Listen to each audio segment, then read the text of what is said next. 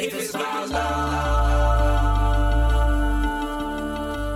Hey, what's up everybody? This is Austin Haynes with the Waking Justice Project, and this is your daily wake-up call. Here's what the corporatocracy is up to today, September 12th, 2019. You can visit our website at wakingjustice.org for more details. Here are the headlines. Big politics takes center stage tonight as the Democratic National Committee, the DNC, hosts its third televised debate among presidential candidates.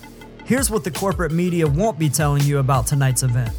Absent from the debate stage will be anti-corruption candidate Congresswoman Tulsi Gabbard. You may remember it was Gabbard who resigned in protest from the DNC in 2016 when she found out the Democrats were rigging the debates against candidate Bernie Sanders. Her protest ultimately led to the forced resignation of 3 top DNC officials who were implicated in the DNC corruption.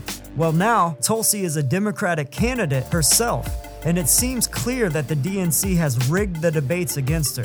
To qualify for the debates, the DNC requires candidates to be polling at a certain level. In 26 different polls, Gabbard met the qualifications, including polls conducted by highly reputable organizations such as The Economist and the Boston Globe, and which are ranked by Clear Politics and 538 as more accurate than some of the DNC certified polls. But in 2 of the DNC's 4 certified polls, Gabbard didn't qualify, so you won't be seeing Tulsi in the DNC debate tonight. Are Democratic Party leaders still miffed about Congresswoman Gabbard exposing their corruption in 2016? Or is it because Gabbard takes such a strong stance against regime change wars and corporate corruption? Apparently, her views resonate with many Americans. In the first DNC debate, Gabbard was the most searched candidate on Google of all the candidates in that debate.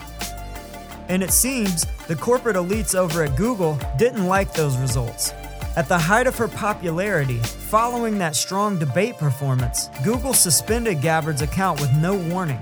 Her ads just stopped showing up in Google searches with no explanation from Google. Gabbard's campaign has filed a lawsuit against Google, alleging that Google has undue influence to suppress freedom of speech and unfairly impact elections. So you won't likely hear about the DNC's continued corruption in tonight's debate. Maybe they'll talk about climate change. The debate will be hosted in Houston, Texas, and as Greenpeace explains, Houston is the energy capital of America. What better place to say loud and clear, we're in a climate emergency. Indeed, a UN report just leaked that predicts warming oceans are, quote, poised to unleash misery on a global scale, unquote, unless drastic actions are taken to reduce global warming. The Pentagon gets it. The Defense Department issued a report earlier this year stating that climate change is a national security issue that now poses, quote, a dire risk to U.S. troops and military bases. In fact, in 2004, in the wake of 9/11, a leaked report from the Pentagon stated that global warming is, quote, a far greater threat than terrorism. And with escalating climate change, we are now, quote, on a track to global catastrophe. Thousands of climate refugees are now stuck at the U.S. border, while Washington politicians have a fake debate about whether to build a wall.